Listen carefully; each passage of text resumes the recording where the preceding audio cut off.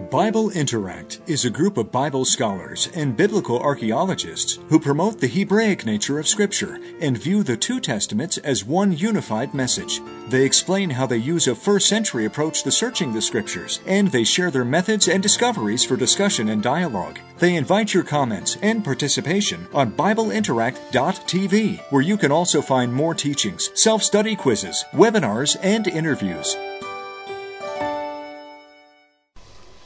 Shalom, I am Dr. Ann Davis with Bible Interact, and today I would like to show you that we are supposed to be performing miracles every day. We have the power to perform miracles every day, and all we need is to believe that we can perform miracles every day. And I'm going to do this with 5 verses in Galatians.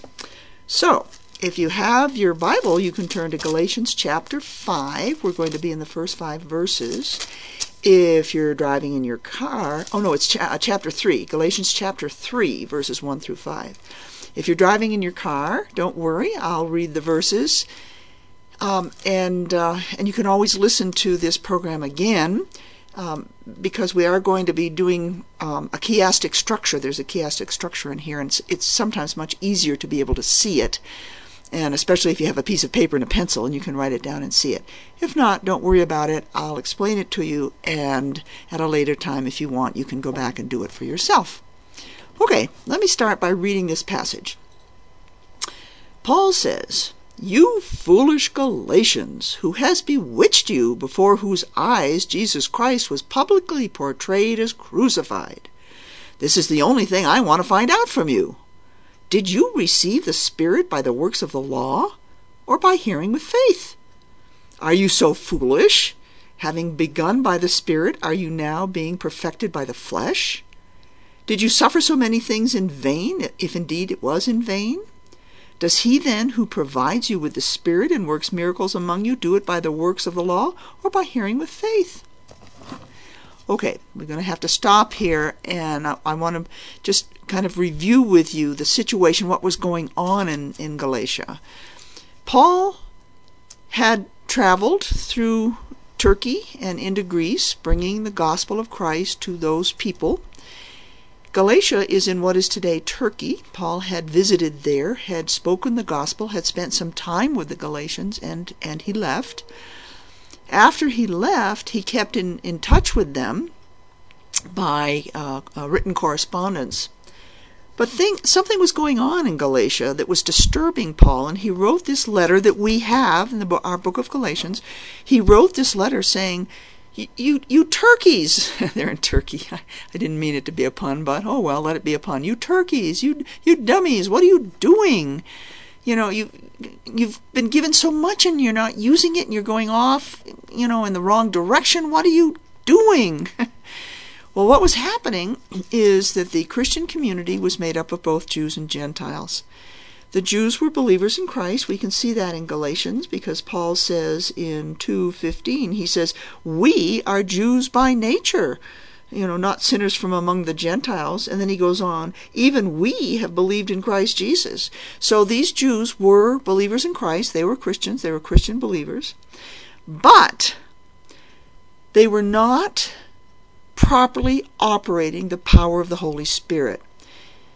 They were telling the Gentile believers, those who are not Jews, the Gentile believers, that they had to be circumcised because that was the sign of the covenant. And if they were not fleshly circumcised, then they didn't belong to God. That's what they were telling them. And they were also saying, you've got to study the law. If you don't study the law, you're not going to know how to walk in righteousness with God. You're not going to know how. How do you know if you don't know the law? This is what they were saying. Now, Paul is going to talk about something very different. He's disputing this. And what he's saying is essentially that through their faith in Christ, these Jews already belong to God. God says, "I'm your father, you're my firstborn son." They already belong to God. But by their faith in Christ, they had received the gift of the Holy Spirit, and they were not operating it. Because Paul tells us that the Holy Spirit has written the law on our hearts. And all we need to do is we need to to walk in our faith and love of Christ, and it activates the law on our hearts, and we walk by the law through the gift of the Holy Spirit. That's what he's saying.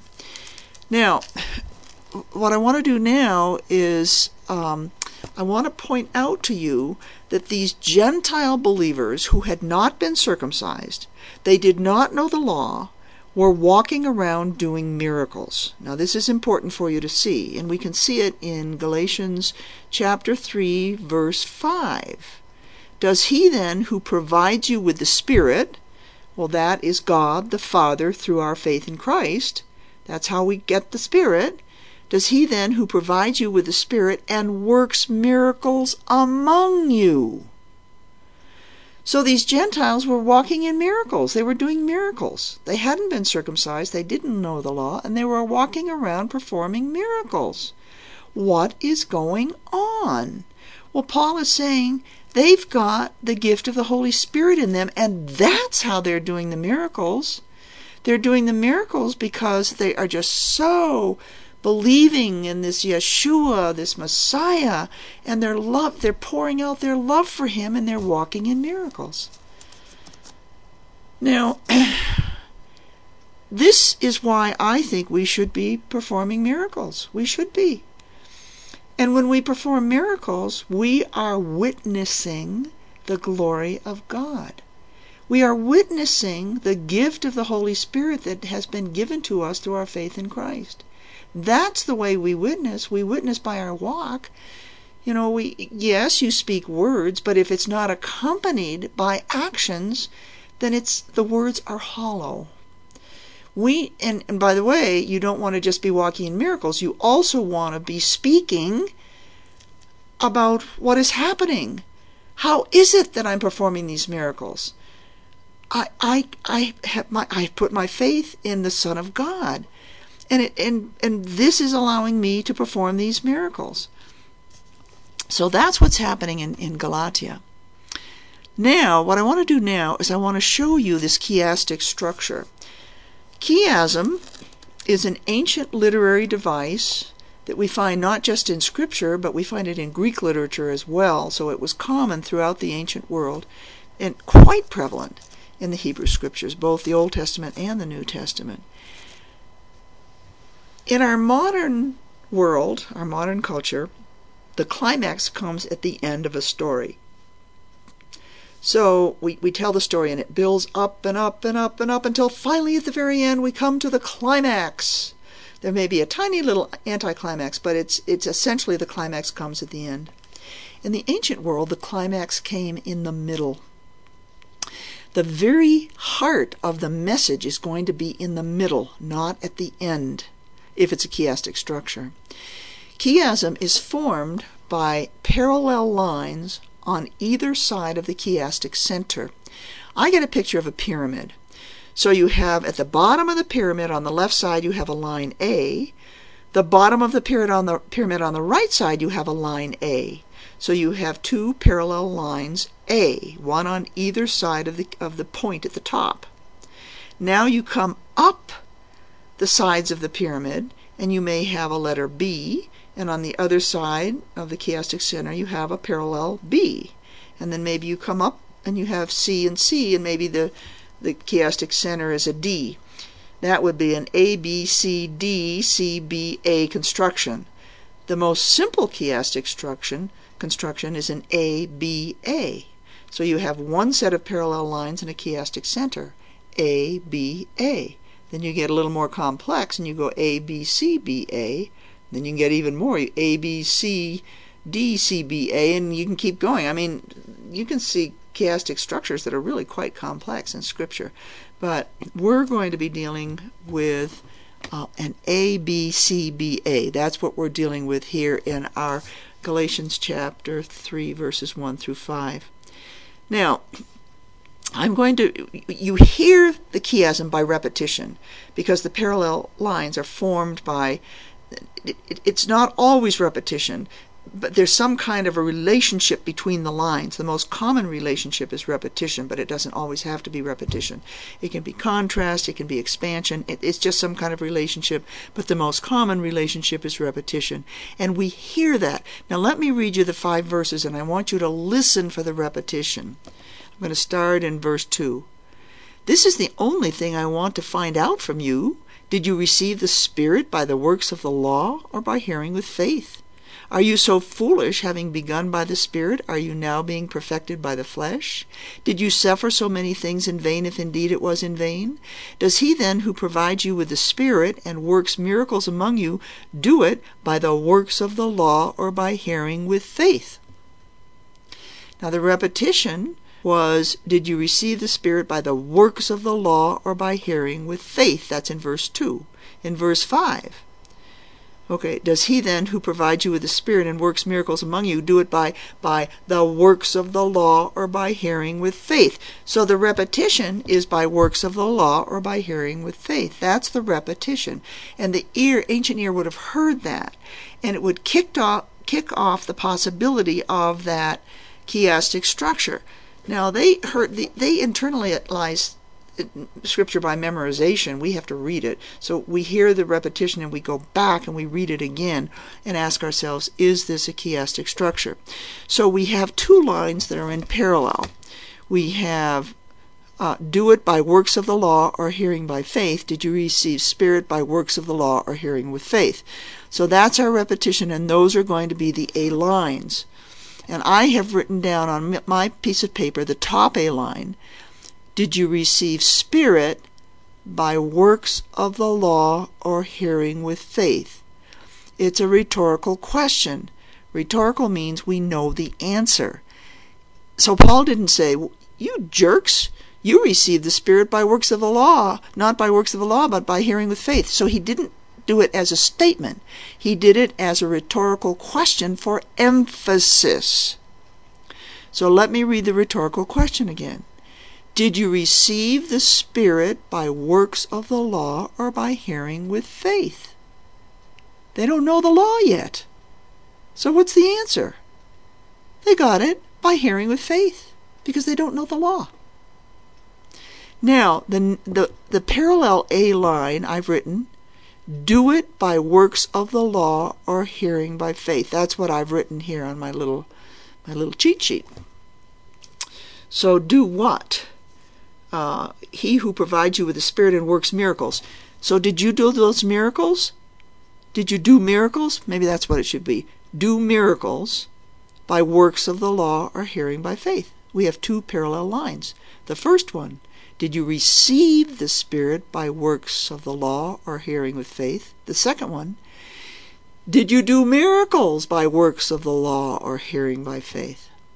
So in the first one we have receive. The second one we have what happens after you receive it. You do miracles. All right. If those are parallels, we ask ourselves, whoa, is this chiastic? In which case there has to be something coming in the middle, like a sandwich in the middle.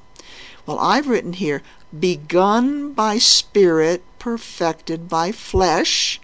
And the parallel, he who provides you with Spirit and works miracles among you. All right, let's look at the relationship between those. Perfecting by flesh is fleshly circumcision. In other words, you began by the Spirit, and now you think you have to be circumcised. But you don't. You don't have to be circumcised because you've already got the Spirit. So the first B line, begun by Spirit, perfected by flesh. The parallel, he who provides you with Spirit works miracles among you.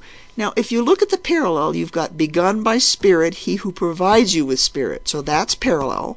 Now we've got perfected by flesh, working miracles. So in other words, the Jews are telling you, you have to be fleshly circumcised. Paul is saying, you've got the Spirit, you can work miracles. You can work miracles because of the Spirit. So there's an exquisite relationship between those 2 lines. I'm going to do it one more time because you've got 2 relationships here. B1, first B line, begun by the Spirit. B2, he who provides you with the Spirit. So that's a repetition. You've begun by the Spirit. He provides you with the Spirit. It's a repetition. But the second half of the B line is the exquisite relationship. Perfected by the flesh, that's fleshly circumcision, or working miracles. The relationship is that you're trying to work the Spirit by fleshly circumcision, but all you have to do is to walk by the Spirit, and you're going to perform miracles. Now we come to the chiastic center, and I love Paul. You know, he makes you cry, and at the same time he makes you laugh. The chiastic center is, did you suffer so many things in vain? That's the chiastic center. What he's saying is, you jerks, you dummies. You started with the Spirit. You're walking around doing miracles. Why do you have to be circumcised and memorize the law? Why? That's what he's saying. That's what this construction is saying. Now, what it's talking about is not being saved. What it's talking about is your daily walk with God.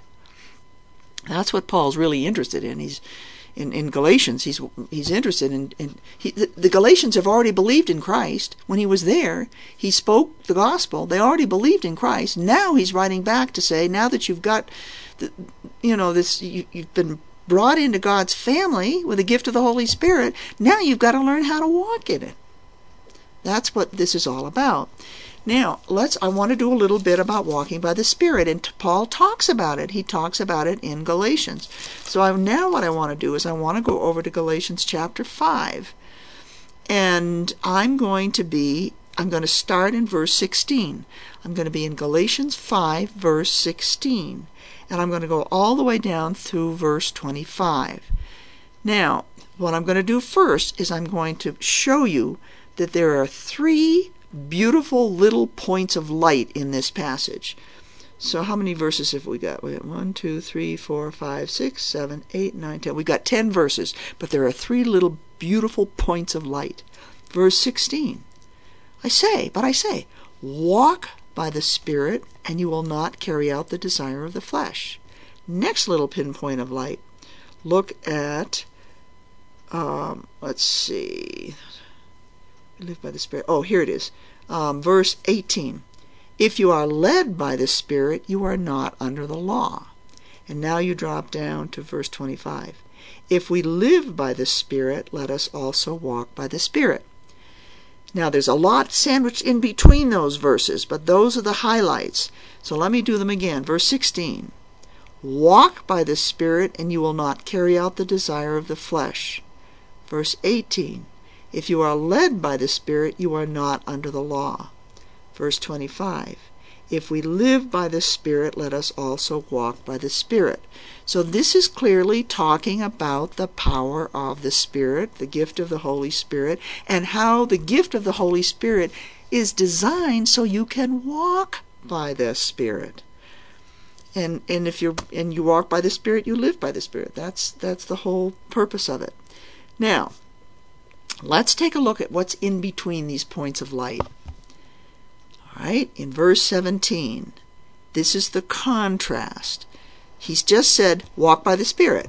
And then in verse 17, for the flesh sets its desire against the Spirit, and the Spirit against the flesh, for these are in opposition to one another, so that you may not do the things that you please.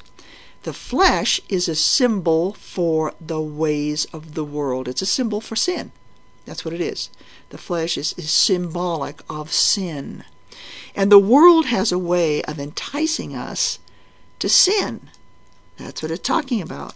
And so there's a battle going on between the flesh and the Spirit.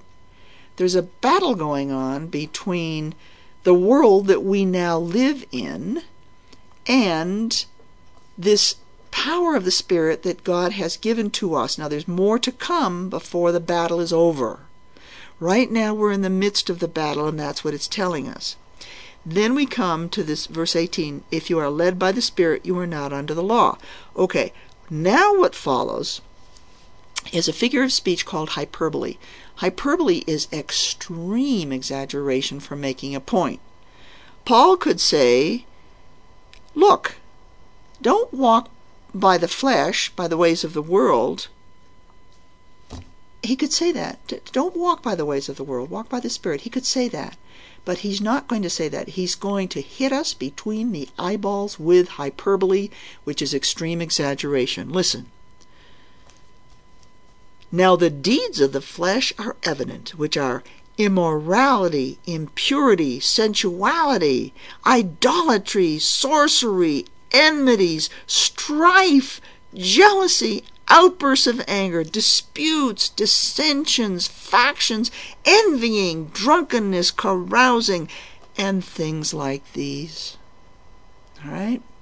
Things like these. And it's Paul. He's saying all these things are the way of the flesh.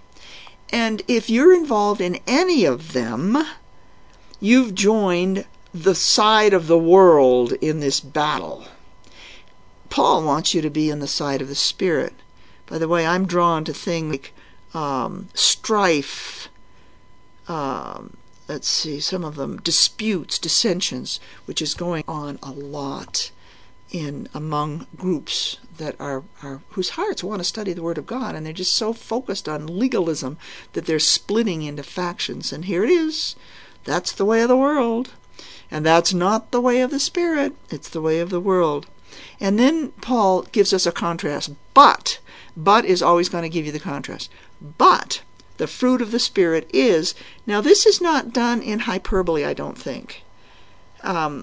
It's almost like it's wonderful, soft, warm drops of rain. And it's not hyperbole.